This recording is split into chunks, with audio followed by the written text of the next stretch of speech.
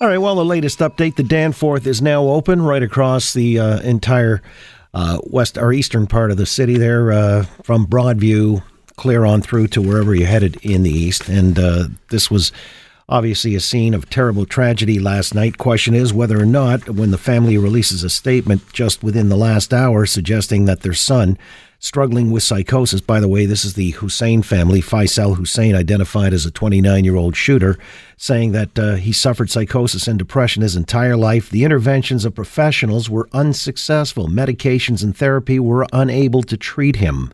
While we did our best to seek help for him throughout his life of struggle and pain, we could never imagine that this would be his devastating and destructive end.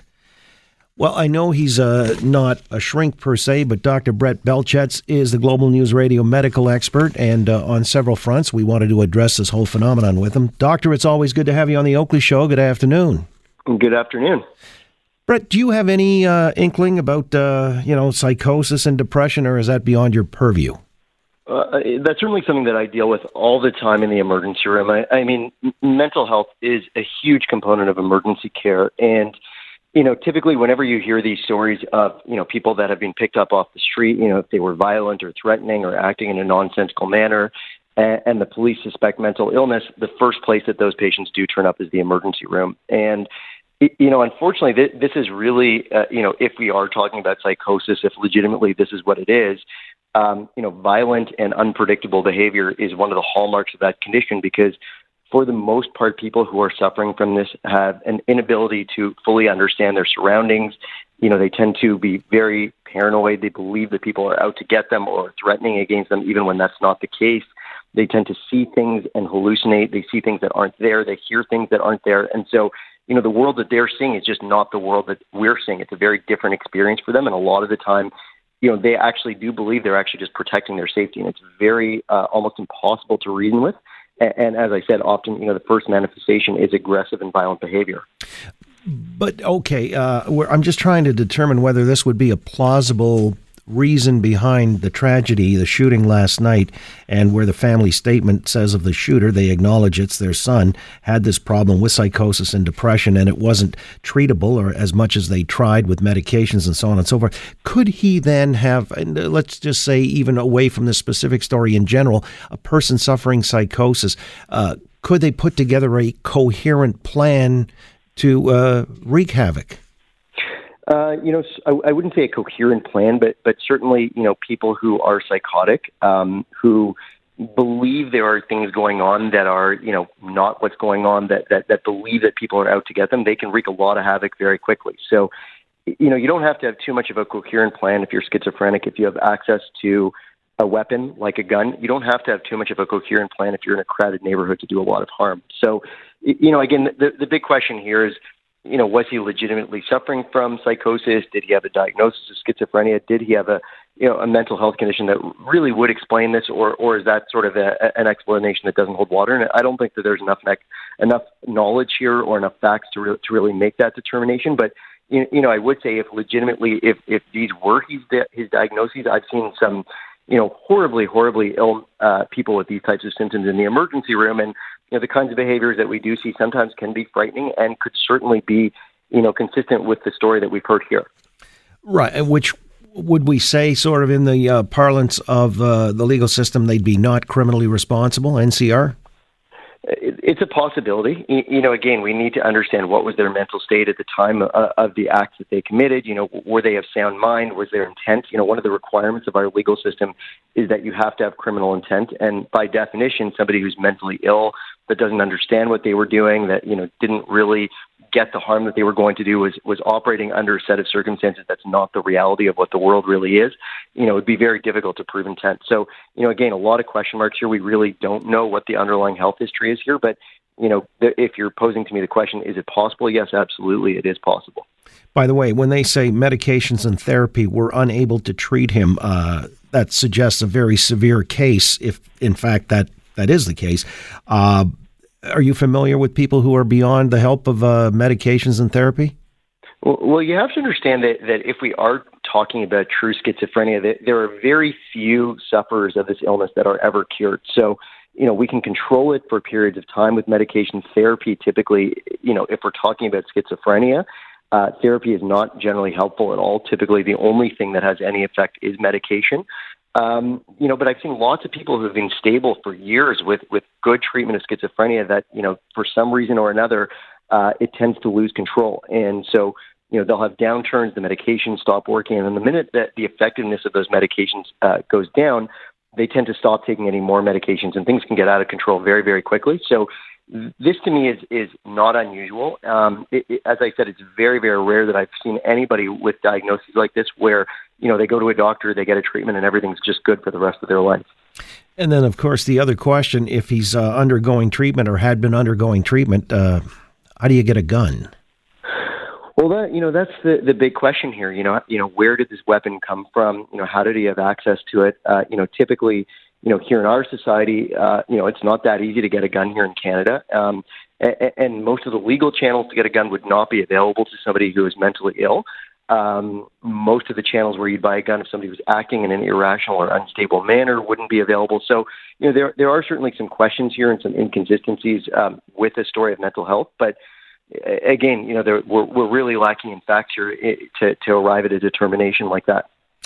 Dr. Brett Belchetz is with us, Global News Radio medical expert. You know more about it than I'd actually assumed here, but being in the triage in emergency departments, that was the principal idea that I wanted to ask you about. When you have these kinds of situations, how do you first address them, the first steps in prioritizing, especially if mass casualties? I guess the last time we spoke, unfortunately, was 3 months ago, and that was on the case of the carnage along Yonge Street, where some people are worse than others, and you have to make that call in an emergency room situation.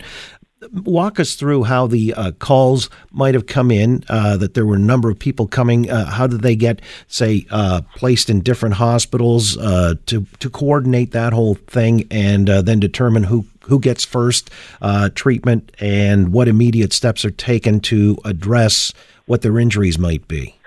Well, it's horribly unfortunate and tragic that we're even having this discussion twice in such a short amount of time. I mean, these are decisions that, in my career working in medicine in Toronto, we've hardly ever had these discussions or even had to think about these. So, this is just a terrible, terrible time. But, the kinds of things that we think about in a situation like this really is, what category of injury do you fall into? So, there's sort of three broad classifications that we think about. One is, you have what are considered unsalvageable injuries. So, you're somebody who, we at the scene can realize right away that no amount of care is going to make a difference for you. The other end of the spectrum is, you have injuries and, they need treatment, but these are not life-threatening injuries. So, you can afford to wait a little bit. And then the middle category is you have injuries, and if they're not treated promptly, you certainly could be at risk of a fatal event. And so when we try to look at who gets our attention first, it's usually that middle category. It's the people that, they have these injuries that if we don't do something really, really quick, things are going to be very bad. After that, then we tend to say, we're kind of looking at the other two categories. For the most part, we do have to make that terrible call for those people who look like they have unsalvageable injuries because, we don't want to divert attention to somebody where we can't save them and potentially ignore somebody who we can save trying to save something that's unsalvageable.